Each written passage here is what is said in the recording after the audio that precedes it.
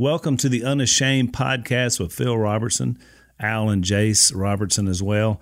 Coming to you here from our Unashamed Command Center down here on the river. The river's been up. We've been talking a lot about the flood here recently in our area.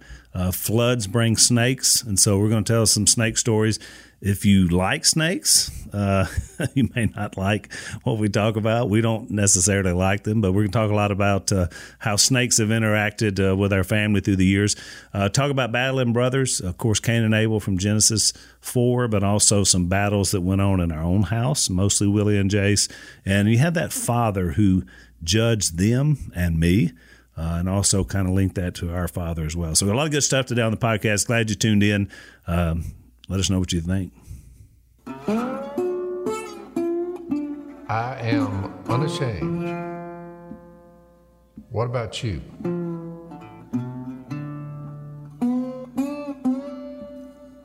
All right, so Jase made our coffee today. Yeah. And it's pretty stout. I said, boy, this is too strong. What did you say, Phil? That is literally perfect.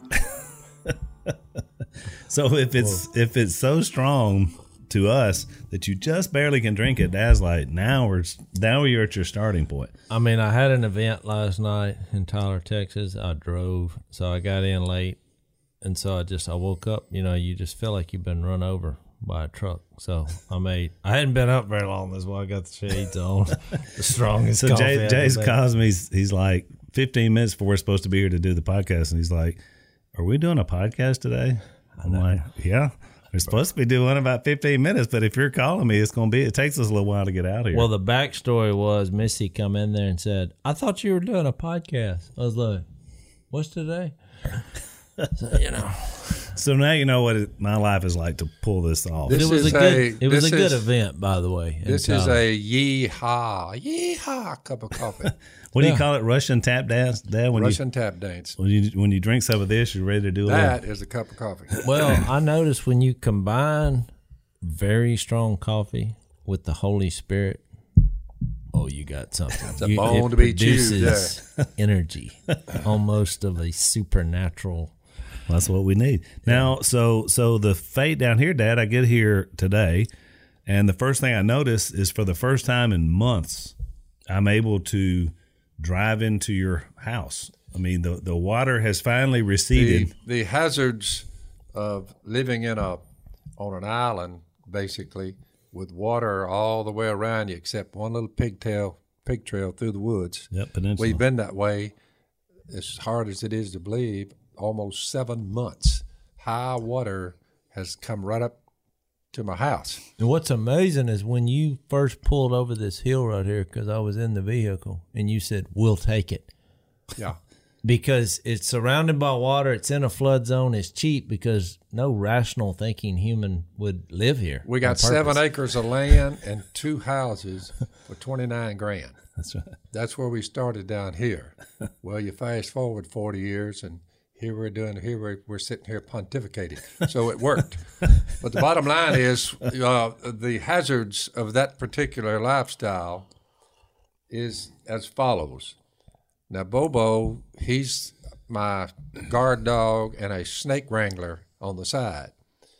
So the first snake in the last 30 days, he's been bitten twice by very poisonous cottonmouth moccasins. Because you got higher water, you got more snakes. More snakes, so you got to take them out. The first one, he bayed the snake. I'm out there picking up mayhaws, and I see him over there. He's looking at me, and he said, "I got one here." That's what he was telling me. I said, "I'll be over in a minute." So I got my mayhaws. I went around in the boat, got out, walked over there, picked up my weapon, and I walked over there to where the snake was. I knew he had a snake bayed, and the snake would try to get away, and he'd cut him off.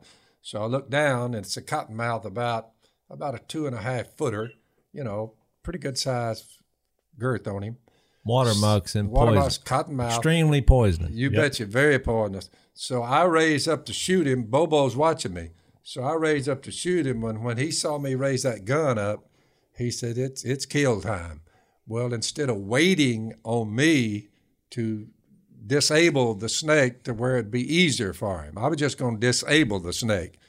I said, I wasn't worried about a headshot. I just said, it was in the weeds. I said, let me just get in here and slow the snake down where Bobo will finish him off.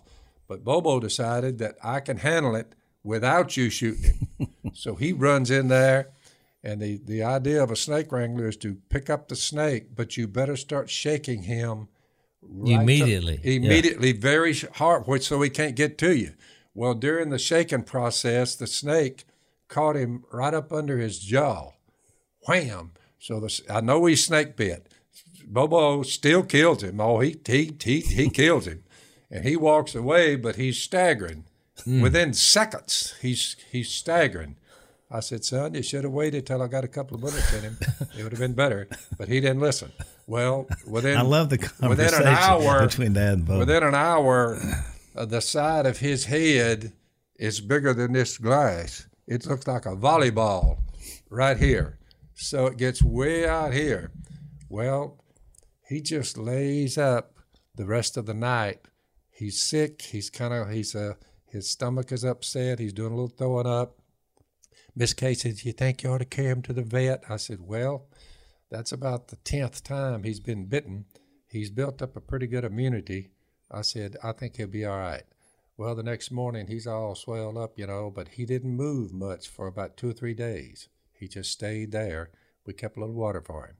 Well, the swelling starts down. It healed up where the snake bit him, rotted out a little hole right up under his jaw there. It scabbed up. Within 3 or 4 days, he's back out there after him again. Well, it wasn't 2 or 3 weeks. I see some other dogs. Bobo's with me inside the house. I look outside, and I see a bunch of dogs gathered up. They're watching something on the ground. I said, Well, that's where everybody's walking back and forth to the house. Well, I didn't want the women to get bitten. So I said, well, let me get out there and see what we got. So I got my rifle. I walk out there. There is a cottonmouth, and even coiled up, it wasn't over this big. So he's a little bitty cottonmouth. Which doesn't matter because they're just as lethal. Tell me about it. In fact, the young ones So here's even a more. 6 to 8 inch long, little bitty cottonmouth coiled up, and the dogs are the neighborhood dogs. They're on him. My neighbor's dog and 2 or 3 more hounds. I don't know where they came from. But I got Bobo, the snake wrangler. He's healed up from the previous bite. He's spinning his wheels saying, just show me where the snake is. I'll get him. He's mad about that last one that bit him. Well, we go out there. Well, I just stick the .22 rifle about that far over the coiled snake because he couldn't reach me. I just put the barrel of the gun within about 6 inches of him. The cottonmouth opened his mouth like that. Well, I just put it like that, but I wasn't aiming. I just was pointing. Well, when I shot, the bullet barely missed his head, but got him in the body. But he's not but 7 inches long. I thought, how much damage could you do? Well, Bobo, when I shot, he said, I got it. Which he learned his lesson from the last one. He waited till he shot. He waited till I shot. And I said, well, let me get somewhere. But when he grabbed him, as he's shaking him, he shook him once up this way, and the snake was able to bite him right under his eyeball, right in your eyelid, right here. Well, the fang goes in, the blood's coming out where he bit him. I said, that's a good thing. Well, he staggers around out there a little bit, kills the snake. That time, he didn't swell up that much, but he was sick. Well, after about 3 days, he's roaming around again. I look at his eye, and it's his eyeball is about the color of this right here. Cloudy. Blue. Yeah. You've seen them Catahoula cur dogs. Yep. They get blue eye. Yep. Well, he's got that poison inside that eyeball. Well, Miss Kay said, well, we don't want him to lose his eye. So I said, well, a one-eyed dog, country western singers, they sing about a one-eyed dog. But anyway, they get the dog. Are you familiar with the one-eyed dog? So Bobo went to the vet. The last word I heard from the vet is, the poison had gotten inside the eyeball. Infection had set in. So they're giving him on and got him on a regimen. I don't know how you cure a dog who'd been bitten in the eye by a snake, but they said, we think we can save the eye. So they're working on it. I figured one eye, but if you're a snake wrangler, you need both eyes. You need both eyes because then he's going to have a blind spot, and he's not going to stop. Well, that's an update when the water comes in the yard. That's just some of the offshoots of what transpires, but at least they're biting the dogs instead of us. So there you go. They're our first line of defense. Got to have them. It's a wacky world down here on the river, and a lot of these people in New York are saying, good grief. I mean, y'all fighting snakes to get in and out of there. Well, it's funny, the kind of stuff we basically live with, and we grew up this way. But now we're a little more, we're in town. We don't deal with these type of situations quite as much as we used to. We're a little more civilized. That's why you hold these dogs in such high regard. That's right. Because there's been many a moment, I'll let the dog go in. If I'm walking down the bank with Bobo, I'm letting him, cause he's basically saying, I'm on point. The coast is clear. You got it. Just trust me, when he runs up on one, you know it. You know it. So part of the life on the river and having good dogs, which is awesome. I've been getting a lot of good comments from folks that have been listening in and watching just about, what we've been talking about in the Bible. And last time we kind of got into Genesis 3 and 4, and we've been just kind of started at the beginning of the Bible, and we've been talking about, of course, how God created everything that we see, why he did it. And then we've been talking about, the very first human beings, how sin came into the world through them. And that's kind of where we left off, is how that's begun to impact us even all these years later as we look at it in the scriptures. Even my dog, Bobo, would agree that serpents are dangerous. That's right. Yeah. So it's not by accident that Satan is portrayed as a serpent. That's right. Because even Bobo would say he needs to be killed and stamped out of your life. Well, we talked about that. Remember Genesis 3:15, which was a reference to Christ. It's I will put enmity between you and the woman when he's speaking to Satan. But also that's come forward even in the vessel that Satan was possessing. That is correct. Serpent. And the serpent was made to slither along the ground. So whatever he was prior. Well, you would think he had legs before something that, different, exactly. which I think explains some of the evolutionary process too. I mean, I think the account in Genesis is basically giving you human beings and overall about the origin of mankind and the earth in a way you can understand it. I mean, obviously, we're following and serving a being that is above your capacity to grasp fully. If you could really understand him in detail, he wouldn't be who he is. Well, that's right. But even physical serpents, cottonmouths, coral snakes, rattlesnakes, and copperheads, we have all four here. Yep. Just the idea of that kind of danger being all around you all the time, it is a pretty good what would you call it? Depiction of the evil one. The evil. There's no doubt. I mean, dangerous. He'll hurt you. You have to be careful. All the things. So somewhere, especially a cottonmouth, because that cottonmouth, unlike other snakes, he doesn't seem to have that fear. That's right. Of human beings. You crowd him, he's like, they're aggressive. This is my territory. Right. Yep. Most wild animals go the other way, but he's like, no, I'm standing my ground. Bobo will attest that he is one dangerous thing. So to prove this idea about this enmity idea between us and snakes, somebody in the state of Louisiana, it's been a few years ago, they took a fake snake, but a big one, big old rattlesnake, and laid him out on the side of the road on a shoulder, and then they wanted to see what happened, people reaction. Just a little sociology study. I think they said the snake was run over 542 times within the first 2 hours. The boy and the girl were napping. They had a boy and a girl napping. The eunuch showed me this the other day on the black box. He said, look at that. Well, it was a couple. That's a phone, by the way. Yeah, they were sleeping and taking a nap out on some parking lot. Right beside them, within feet, was about a 3.5-4 foot rattlesnake that had just they were within feet of them. Well, some deputy sheriff pulled up there and saw it. And he gets out of his car. He said, don't move, don't make a move. He said, and the snake was just easing away from him, had been right beside him. And the deputy said, there's a 4-foot rattlesnake right beside you. When I tell you to get up and run.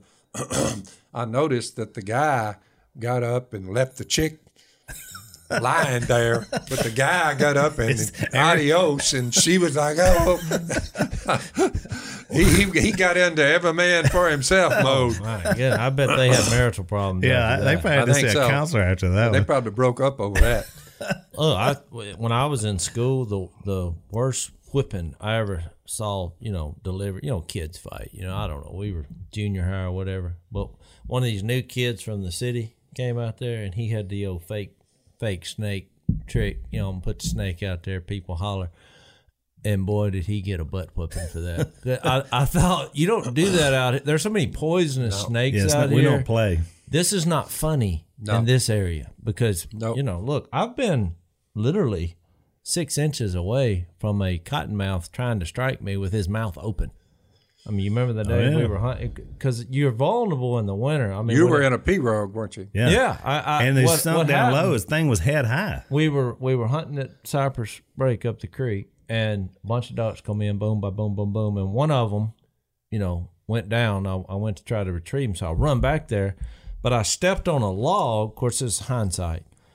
It was a floating duck blind on logs. On logs, but it had a hole in it. Yep. And when I stepped on it, it gave. In fact, I remember it to the point of I need to get off this log because I thought, here we go. We got, the log game going on. And so I jumped in the pirogue, which is never a good idea. It almost, fell over, but I was in a hurry. So I get in the pirogue paddle, get the duck.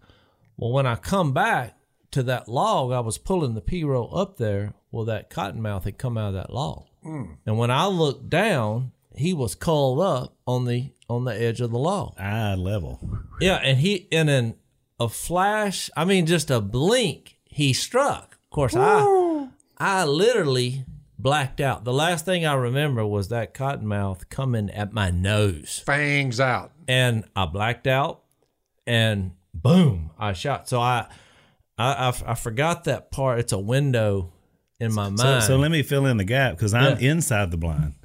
So I hear Jase, and you kind of hear a little bit of a bump, and here's what I heard. Yeah. Boom. It was like this sound, but it wasn't like a normal It was a panicked You sound. found out what that is? That's a sound that I'm fixed to be snake bit. Yeah, I didn't know. It was some kind of guttural terror.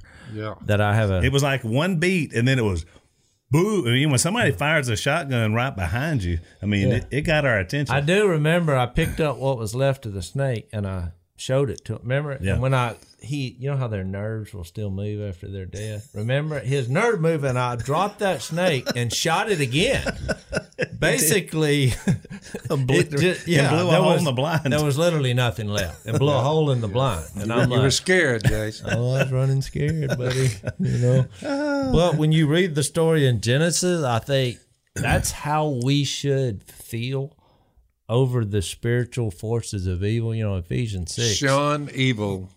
That's how, if you get that kind of mindset that it's a cottonmouth coming fangs open, because at that point it's too late. It could have bit me. It was just that's it. The physics of it all is why I survived, or maybe God Almighty intervened. One of those two things happened, but it wasn't that he didn't try to bite me in the face. It just he come close. But you think about it across the span of time, that's why it makes sense that snakes have always been persona non grata. People don't like them. People are afraid of it, even if you didn't even know to be afraid. So it's that connection to evil, I think, that we see from the Genesis account. Well, the non-believers will say they took that was here already. What came first, and that's why they used it. Right. But as a believer, I think the reason it came before. It's pretty interesting because some snakes are good snakes. Right. They're like true. King snakes, they're the ones that swallow cottonmouths whole. That's right. So when we see a king snake, we say, ooh, don't bother him. Or a rat snake. He's good. What was your rat snake? You had a rat snake that lived out in the Duck Commander deal, and you wouldn't let us hurt him because you called him a name, a Pete or something. Yeah. You said, leave old Pete alone. He's eating the rats around here. A rat snake looks like he's spooky some looking. Kind of viper. Because he's got the horn looking deals on you would think, no, that thing will hurt you, but he won't. No.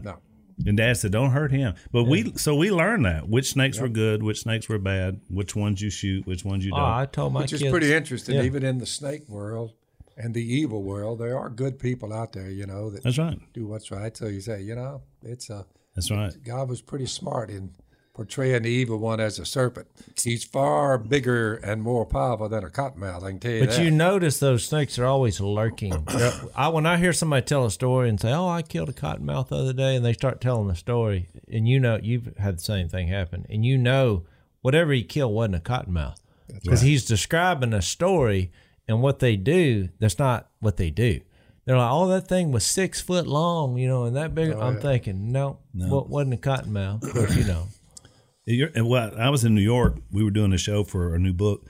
And so we're in the back on the hair and makeup, and there's a guy there. And so I'm telling him the Bobo story that you just told. And it was funny. So I tell him, and this guy's never seen it. He said, "I've never seen a snake in my life." But when I was telling him the story about the snake biting the dog, he literally like his body, he had a tremor in his body. And I thought, well, that shows you how frightening. This guy's never even seen one in the wild. He lives in New York City. He hasn't seen a snake in his life. But he had a tremor just from what he'd seen on television or whatever. But again, it's that, I think it goes back to that nature. We talked about how that sin, once introduced, began to have this sort of cascade effect on not just Adam and Eve and their reaction to God, because of course it broke the relationship. But then as it began to go forward, which is what we want to talk about today, it then began to affect all humanity at that time, because they're populating the earth. So you're beginning to see the generations. So you get into Genesis 5, you start seeing the generations. Of course, the first sons that we see it impacted were Cain and Abel. We talked about that last time. Cain was jealous of his brother over the sacrifice, which, by the way, this idea of sacrifice comes about after sin as well, and that'll get expanded. We'll talk about that as we go through the whole Bible. But we see the first reaction on this jealousy, which we'd never seen jealousy before, but it ran itself out so strong in Cain that he murdered his brother over God being more pleased about his sacrifice. So now we're seeing this idea of vengeance, murder, all these new things that we'd never seen before in the Bible because we're just barely into it. So we're seeing sin spread.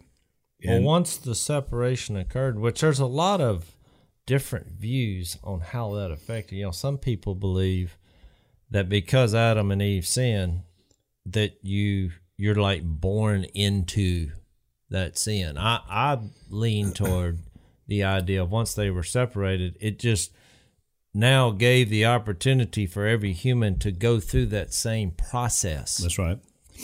I mean, agree. There's a difference because a lot of people say, well, I just can't help it. Well, you can. You just choose not to. I mean, you have that ability to choose, and all sin, once they reach an age, that, I know we all share that same view. I believe, babies are innocent, 100%. Sure. They're not, like if, God forbid, a baby dies, which happens, I'm 100% sure that baby is safe. Yep. As opposed to saying people like us who have sinned and are separated from God, and we understand what Jesus did, we understand that we're saved. So you have safe, then you have lost, which is the separation, from God. Then you have saved. That's the way I tend to view humanity. We inherited Adam's sinful nature. We all inherit his nature. Right. The nature, which is the choice. ability to know the difference between, remember the tree was the knowledge of good and evil. God says you don't want to don't touch that and don't eat that fruit because if you do, you'll die. Well, when we're infants, our sinful nature is not kicked in because our conscience has not been developed yet to know the difference. If you're an infant in a crib, you know nothing about lying, stealing, immorality, drunkenness. You know nothing about that. Well, Your conscience is not there to recognize evil. Yeah, at some I think point Galatians 5:19 has a curious but profound word when it says the sinful nature, or the flesh is some of it translated. It says the sinful nature is obvious. It's not something that's a gray area. It's obvious what sin is, whether people claim that or not. But people that are non-believers, a lot of them will say, well, how do you really know? No, it's obvious. We understand, and it has a list there that are obvious sins. Well, it's also obvious when you look at a kid, and I mean, a young kid, they don't have that maliciousness about them. Even if they do something where they understand the English language, where they do something that's wrong, they're not understanding the gravity of the sinful nature at that point. So I deem them as safe. I think it's fine to dedicate them. Some religions dedicate them to the Lord. That's fine. But at some point, they're going to reach, as Romans 7:9 says, that commandment comes to their conscience. Where there is no law, sin is dead. You say, so an infant, there's no law because their mind has not developed enough to know the difference between good and evil. Where there's no law, there's no sin. How would a little kid know that I don't need to be lying and I don't need to be stealing and you're 2 years old? They wouldn't know that. But as their conscience develops, then all of a sudden their sinful nature they inherited from Adam kicks in. Here comes the law, and we know the difference between good and evil because our conscience tells us, that was not, I shouldn't have done that. Right. I lied to my mother. I know I'm not telling her the truth here, but which I think is evidence. Go down that road. Well, that's right. I think that's the one of the strongest evidences of God. I do too. Well, and think about it. It was Adam and Eve. They were adults, but they were just what you just described in a child because they didn't know until they made a knowledgeable choice to know. And so that's exactly what has to happen with children. So here's the way it lays out. Jase talked about the flesh, which is most of the older versions use that word. The newer stuff uses sinful nature. So we talk about living by the division you see in the New Testament is this idea about, are we driven by the flesh or by the Spirit? You'll see that divide quite a bit. Paul uses it a lot. Easily recognized. Exactly. So do I live by the carnal, fleshly part of me, or do I live by that part that says, you know what? I don't think that's right to do. I mean, that's destructive. I don't want to do that. That's where that conscience kicked in. So we see that division. Well, if you go back in time to where we're at in Genesis, these are the first people. So this idea of division happens. So Cain kills Abel, and then there's another son called Seth that comes along. Seth basically, in the wording used in Genesis, he was one of the sons of God. In other words, he knew that I want to live not by the flesh. Unfortunately, Cain's line, as it begins to run out, when you read this in Genesis 4 and 5, you start seeing that, boy, once sin runs out, there was a one of his sons, I think, and we read about him in Genesis 5. It was pretty evident it was one man, one woman. That's how God created it, and that was the way everybody was living. And all of a sudden, this guy, Lamech, says he had 2 wives. And it doesn't give an explanation. It just was stated a matter of fact that he had 2 wives. And then he has this little statement. I tell you what, if Cain is 7 times, I'm going to kill 77 times. Like, he was so full of vengeance. He was a product of Cain that his life was out of control. I mean, he's marrying whoever he wants to. He's I'm going to kill everybody in violence.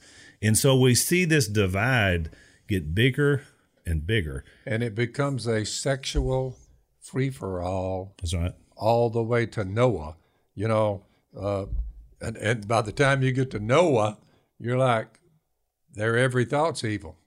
I mean, God saying, I'm sorry I made them. Once they're... And he said the violence had reached... Where's that verse? It's in Genesis 6. Violence had reached a point of...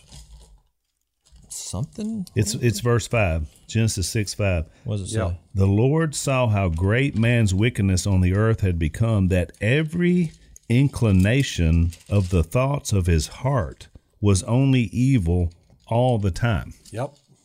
Well, I thought that said something about violence somewhere in there. It does, if you keep going. Yeah. You got to remember, it started back there after Adam succumbed to it. Right. Eve first, then Adam. Then here comes the children, and remember what God said to Cain. He said, "Why are you angry?" We got an angry young man. Why is your face downcast? There's guilt here. You're angry, and you're looking at the ground. If you do what is right, will you not be accepted? Right. This is how powerful sin is. But if you do not do what is right, here's the way God put it, way back. This is leading up to the first murder, and there's not but 4 people on the earth, for crying out loud. If you don't do what's right, sin is crouching at your door. It desires to have you, but you must master it. Well, John the Apostle, 5,000 years later, wrote about Cain, and he said, this is what we've heard from the beginning. We should love one another. That's what Cain's problem is. He doesn't love his own brother, Abel. He didn't love him. So he's angry. He's jealous, like you said. And God is warning him, look, sin's crouching at your door. Well, John the Apostle said, we should love one another. That's what we've heard from the beginning. Do not be like Cain, who belonged to the evil one. Right. Uh-oh.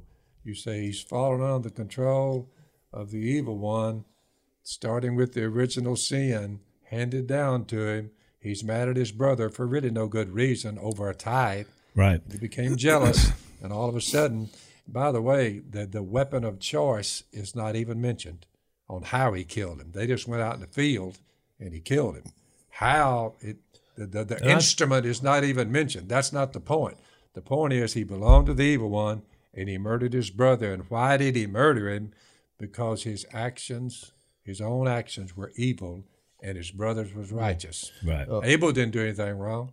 Yeah, Genesis 6:11 is where that verse where it says, "Now the earth was corrupt in God's sight and was full of violence." Right. Yep. But it takes me back to my childhood. Willie was the closest to me. I mean, we fought pretty frequently. But you were 5 years older. You know, it wasn't much you of were a out fight. of my weight class. You know, but I'm still out of your weight class. Yeah. So here's me and Willie. I mean, we fought pretty much every day. There was a 2 to 4 year period. We fought every day. And I'd get the best of him because I was older, wiser.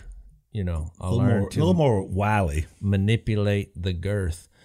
But I noticed y'all didn't fight too much when I was present. No, well, because the rule was if there's bloodshed, we both got whipped. No fighting in the house. That was the code. Meat popping. Dad said you could let it go up to when he heard the meat pop. My rule was, I don't mind you speaking loudly to make a point.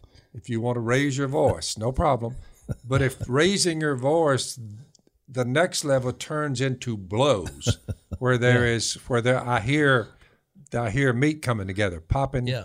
I said, I come in and break it all up. Everyone gets their butt, put leather on their butt. Oh, look, no fighting in the house. It's the same process. But what I mean is, I understand that struggle, with Cain and Abel, because you're gonna fight with your family. The point is, how far do you take that? Once you're separated from God, once the garden happened and that separation, it's tough sometimes to pull back and say, wait a minute, this is going too far. You have that decision to say, well, wait a minute, just because what's weird is we would fight almost every day. Yep. But you go to school and somebody says something about Willie, and now me and him are on this guy. We're fighting hand in hand. Oh, yeah. But the sinful nature, when all that starts, that's the beginning of the sinful nature rearing its ugly head, Al. You're right. And you look at some of these nations that are right next door to each other, especially over in the Middle East and the Far East. I mean, they were all come out of the same group. Now there's a line between them, and they hate their brother. Right. I mean, right across the border. We build barriers. That's right. It's that idea of division, and that's what it brings about. Jase, that's a great point, because if you murder is the end result. It is. And you need, like from a parental standpoint. I mean, I remember one of the things you did, which this was crazy. You would think that this would be some kind of child endangerment now, but back then, I remember we were coming home from church, and we had this big deal about don't touch me. You couldn't touch. No touching. Of course, here we are, there's like 7 of us in a car that's designed to hold 3 people. And I got a problem, if you're touching my skin, like Willie, if he ever touched your me, own brother, it's on. Look, so he would take his finger and he would put it as close as possible, because if it ever made contact, I'm coming with a right hook. I didn't know that was going on in the back seat there. Well, here's what was that. Okay. That one day, we're having that little game going because Willie, he would always try to push the button. He would put his finger down and just hover it. You hit a bump and he touches me, and then I jab him in the rib. And you just pulled over on the side of the road one day. Hey, get out. Well, we were probably 3 miles up the road here. I was like, we were looking around. He's like, get it, y'all walk. Y'all figure out how to get along by the time you get to the house. But what I'm saying, I was kind of thankful for that because then I thought, well, that was dumb. I mean, now I'm walking. I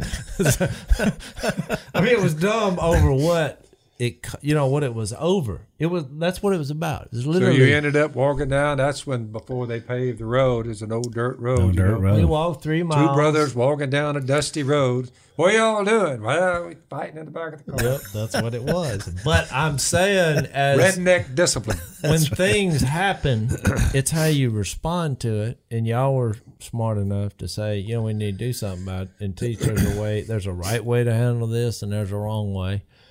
And when you have nobody trying to get in there and help the situation, you have bad things happen when kids are kids, and then they develop all this bitterness, and it leads to one day something that you never would think possible. Some guy's killing his brother.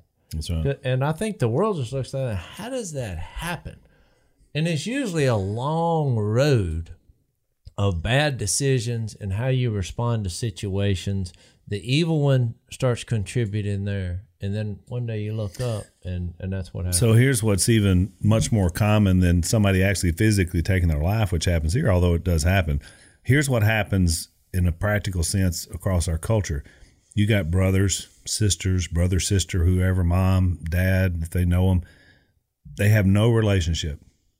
Don't talk to each other for their whole lives over something happened when they were young, some sinful thing that got in between them, whether it was jealousy or something else. So it's not a death in the sense of what we read about here, but it really is a death because it's the death of a relationship. I mean, we think about us getting together and we tell stories that Jase just told about different ways you disciplined us, but we're doing that as a family because we love each other. We're not perfect. We still make mistakes even as adults, but we're family, and we're trying to go for that spiritual side. That's the difference. When that alienation happens, which, look, you think about how the evil one works. It's all about that alienation. Somehow he created that atmosphere where Eve thought that God wasn't listening to the original conversation. And the same things happen in these relationships. Cain gets bitter for whatever reason, how he responded, jealousy, all these things that happen. And then you feel like God's not, he's a million miles away. It's not real. Where you can do this and then cover it up, Remember when he said his blood is crying out to me from the ground? God said that. It's like you think you could do this in my creation under my nose. You're my creation. And then somehow another cover it up, which is the number one thing with even, gangs and murderers. They try to get rid of the body. It is worthy of note that we're in a time frame well before the law of Moses was given that says, commandment number 6, do not murder. That's right. Their conscience was telling them this is not right. They're angry at each other, and it's leading up to pre-flood where they all just it's just a sinful free-for-all, out of control, disobedient, ungodly, ever thought evil. You say, well, that's a crazy story. Really? Well, you just look at fast forward till present day, and you say, no, it's still a sinful free-for-all, no matter where you go, worldwide. I think it was introducing God, what I call God's DNA also, in that no matter what happens, he's going to love. He's about life. He's always pro-life in every situation. That's right. Yep. He's pro-life, he's pro-love, and he's about light, as in we're not covering it up. We're not hiding it. Even when you make mistakes, you deal with it. Because if you don't, it blossoms. That's how you what go you down run that into, road. the Hebrew writer had it well. So you fast forward from the time frame we're looking at, judgment, the flood, end time judgment. Their every thought was evil. So you fast forward 5,000 years, the Hebrew writer said, anyone who lives on milk being still an infant, and y'all were discussing that as you begin to get a little older and a little older, the fighting starts and all that, is not acquainted with the teaching about righteousness. When you're young, like an infant, you just don't get it. Well, but solid food, once you begin to mature and turning into an adult, solid foods for the mature, who by constant use, a lot of people miss this, biblically speaking, they have trained themselves. This is Hebrews 5, about 13 and following. The mature, by constant use, putting what God said into practice, have trained themselves. Think about the people in the days of Noah before the flood. You said this is where they were sorely lacking. Al. Yep. They didn't take the scriptures, which there were none. There was no law. It was just humanity without a code. Don't do this. Don't children honor your father and mother. Right. Don't lie. Don't steal. Don't be a martyr. Don't murder. Before that happened, you say, man, what was the human race like? Oh, it was a murderous, wicked, evil, sexually. So what? Who by constant use have trained themselves to distinguish good from evil. You say, so here we are now, but the story's been told. We're at a much better time frame than the people back in the days prior to the flood. That's right. I mean, they had no code to live by. Yep. It was just a free-for-all. But you're reading, where was that, Hebrews 5. And I think it's interesting in Hebrews 2, before he wrote that, he wrote in 2:14 that since the children have flesh and blood, speaking of Jesus, he too shared in their humanity, so that by his death he might destroy him who holds the power of death, that is the devil, and free those who all their lives were held in slavery by their fear of death. So I think he was introducing why Jesus came. It goes back to that first murder, and you see the work of the evil one there. That conversation, whether he was inhabiting the snake or became the snake, right. It's the same principle. And then you see years later why we had the need for Jesus. Yeah, he had to destroy that work, which is take you captive with your decision making and then kill you. And while we're there, remember Genesis 1:26, before the fall of man, God said, let us make man in our image. Well, the Father, the Son, John 1:1, was there in the beginning. Jesus was there, Father, Son, Holy Spirit. Let us make man in our image. This is to get us here. Well, the Father's there, but so is the Son. Jesus is there 5,000 to 6,000 years prior to him becoming flesh. In Genesis, he was there because remember, when man sins, going back to Hebrews 2:14, it's right on the heels of the fall. It's when God, Father, Son, Holy Spirit tells Satan in Genesis 3:15, the way out is given early. I'll put enmity between you and the woman, and he's talking to Satan, God is. Father, Son, is Holy. 3:15, yeah. Yeah, this is before Jesus becomes flesh, but he's there.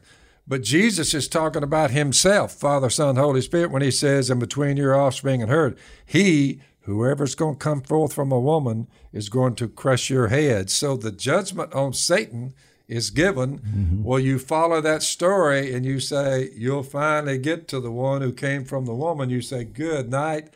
That's the Jesus through whom all things were created. Here's God coming in flesh. He told Satan at the beginning, to be I'll like give us. You're going down. And for all you human beings, there's a way out. Which, by the way, Jesus showed us the way, because Satan came, remember in Matthew 4, he came directly to physical now Jesus And he said, and he tempted him. That's right. And look, we've been talking about this idea of flesh. How did he tempt him? 3 different ways. First of all, tried to get him through from Genesis all the way through. It was first the flesh. Remember, he was hungry. He had been fasting 40 days. Yep. He said, turn all this into bread if you're hungry. If you're hungry, eat. It was a classic battle of flesh versus spirit. It was. So he starts there. Then the next thing he does, he takes him up on the temple. And he says, just throw yourself down. I mean, make yourself known. But he said, don't put the Lord your God to the test. It's like going back to what he told Adam and Eve. Exactly. It's the same deal. And then remember the last one is he took him up on the mountain and he said, you see all the kingdoms of the world? They belong to me. Yep. And he was right. I mean, all these people that had bowed their knee to Satan and followed him still do today. So many. The same lie. He said, if you'll make a deal with me, we'll rule together. You cannot make a deal with the devil. Yeah, the same lie that the evil one is telling Jesus, who's God, trying to lure him in, was the same lie he was telling Adam and Eve at the beginning. All the way same through. Lie. And but it also says, that's why in Hebrews 4, where it says Jesus was tempted in every way, just as we are, yet was without sin. That's right. So he is able to help those in our weakness, what he gives us, which is awesome. He gives us the roadmap. You say, no, I'm not going to live by my flesh. No, I'm not going to go against the plan of God. No, I'm not going to bow my knee to you. I'm going to bow my knee to God. So he gives us the roadmap for dealing with the evil one. He gives you the roadmap and the redemption. Because when you don't say no, he still says, I'll tell you what. That's a great point. I will forgive you anyway. Get up and try again. I mean, it's one of the...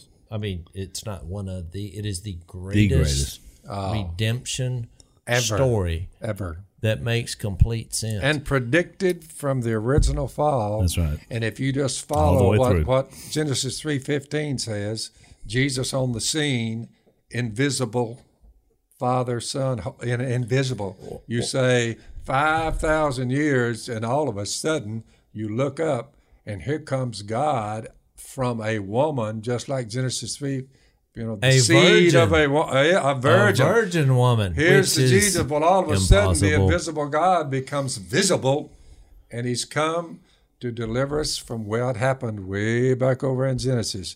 The prophets, they begin to say, Jesus is coming, Jesus is coming. That's why when people ask me, they say, I started reading the Bible, the Old Testament, I don't understand it.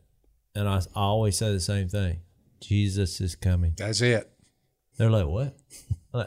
That's from the get-go. That is what it's saying. Now, there's a lot of hills and valleys.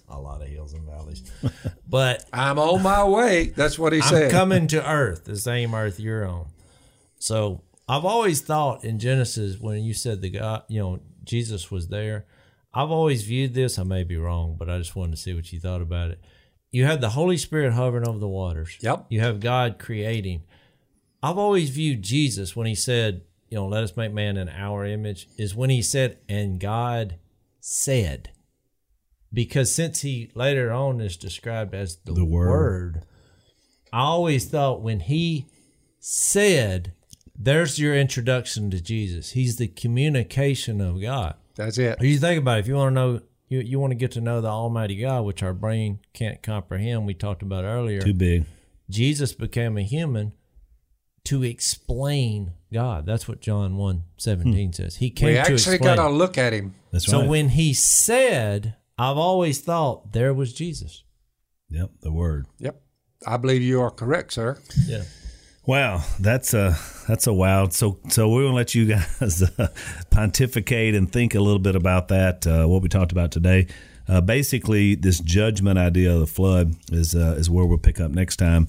And just show what basically happened when you get down to basically one family being all that's left. And so we'll talk about that as well as how that relates to some of the judgments that we see today next time on Unashamed. By the way, Al, started with a few, Adam and Eve, Cain and Abel, and their sons and daughters. You say a few. Well, here comes the flood. We're back where we started. That's right. Now there's Noah and his family. How many? 8. There's 8 left. Well, that's better than 4, Adam, Eve, Cain, and Abel. You say, boy, to get us here, Al, it was quite a stroke of, what do you call it? Providence. Oh. And yet here we are. Yeah. So we'll talk about this more next time on Unashamed. So we're so glad you guys were with us today. You can subscribe on iTunes or Spotify or YouTube or Facebook, and be sure and rate us on iTunes so that other people can know about the podcast.